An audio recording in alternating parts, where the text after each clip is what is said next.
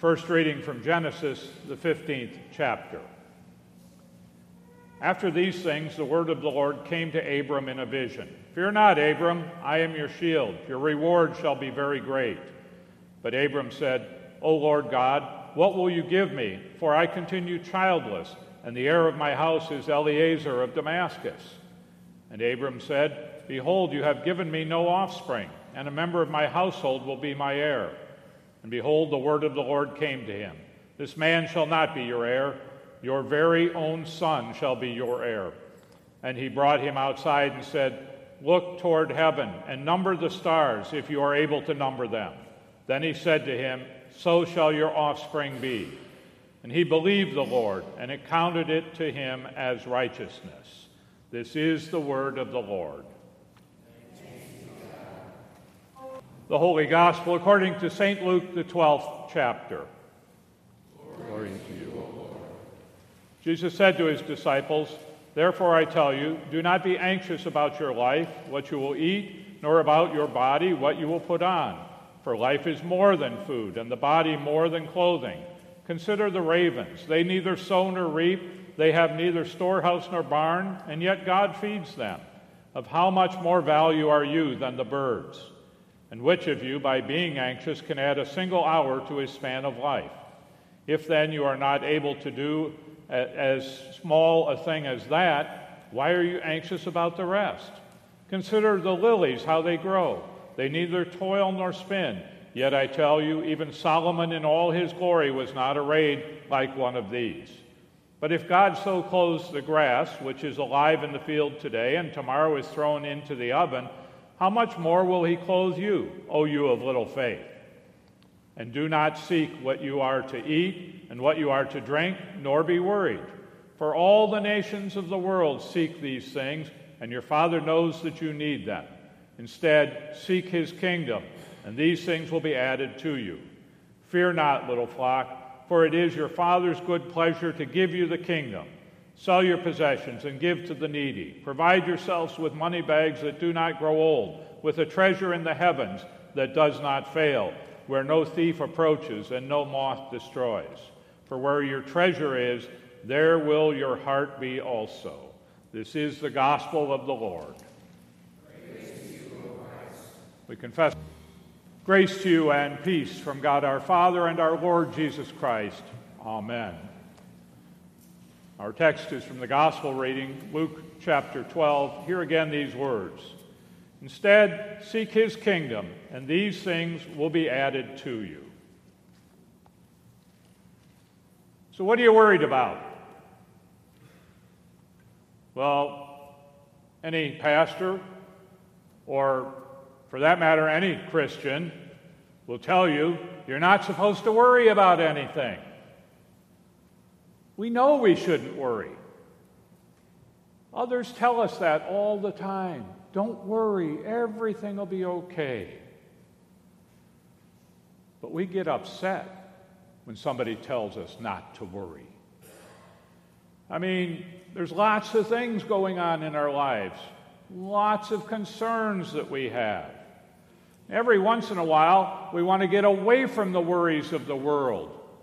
We go off on what you might call a mountaintop experience, a vacation, whether it's the mountains or the beach. We set aside our daily routines, and we have a little time to relax and not worry. You probably could think of a time, maybe in the very recent past, when you were in one of those places where it just seemed like all the worries washed away. You didn't have a care in the world. Well, when we gather for worship, that's the way it should be also. A little time away from the world. A mini vacation, so to speak, from the world's busyness and the world's troubles and all the things that bother us. A little opportunity to be away, to rest, to escape our daily problems. We gather together with friends around us. We sing and say our praises to God. We hear of his love and forgiveness for us in spite of all of our wrongs. But then the time comes when we have to come down the mountain, whether it's back from vacation or when we leave the worship service. We have to go back to our everyday lives. The hymn writers said about the disciples being on the Mount of Transfiguration with Jesus, "'Tis good, Lord, to be here, yet we may not remain. But since thou bid us leave the mount, come with us to the plain." As great as it is to get away from it all, we have been called by God to come back to the plain, to go back into the world that we live in, with all of its problems and with all of its difficulties, but with a mission. Our mission is to proclaim the Word of God to a hurting world, to sow the seeds of faith, to nourish that faith with Word and sacraments, and to reap the harvest that the Holy Spirit brings and provides. But how do we respond? Jesus tells us to be His witnesses, to go out into the world, to share His love and forgiveness. Do we worry about that?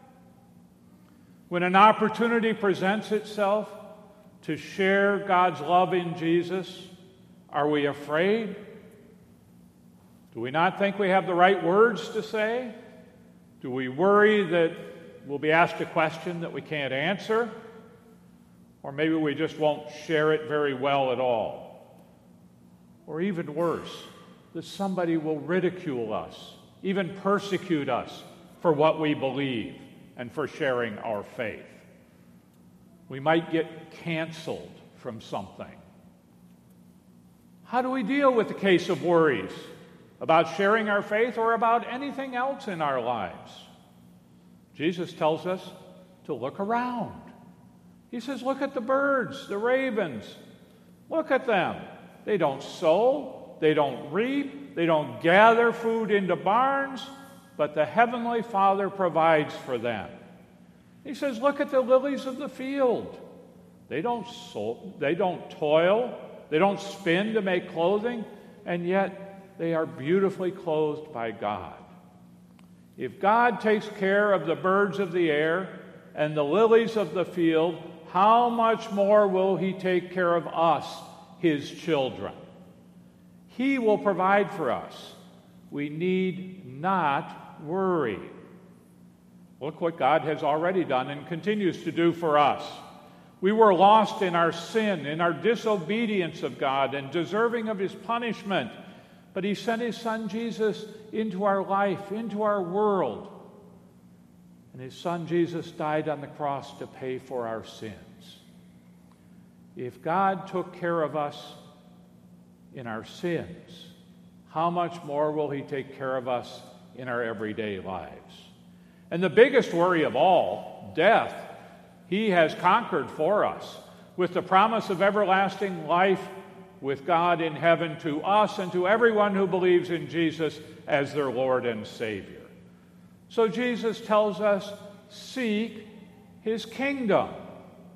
The solution to our worries, the solution to all of life's problems is to put God first in our lives, to be the highest priority in all that we do. There's nothing more important than to share and to speak God's love to all people in Jesus. God promises that when we have the kingdom of God first in our lives, He will take care of all of our needs. It doesn't seem possible, does it? But that is His promise. And how much we and the whole world need God's kingdom. The solution to all of our worries, all of life's problems, to put God first. There's nothing more important than that. And there's an urgency to that message. We are to share, and it's urgent that we do that. Our world is in crisis. Recently again, we heard of killings of innocent people. And then the cries go out, calls for new laws to regulate this or to regulate that, so that future tragedies will not happen. They won't work. Ultimately, only one thing will work, and that is to change people's hearts with the Word of God. Hearts filled with love will act towards others in love and forgiveness. Evil will be replaced by the love of God. And that's why we need to make the kingdom of God first in our lives, and as we do in our lives, so also in our world.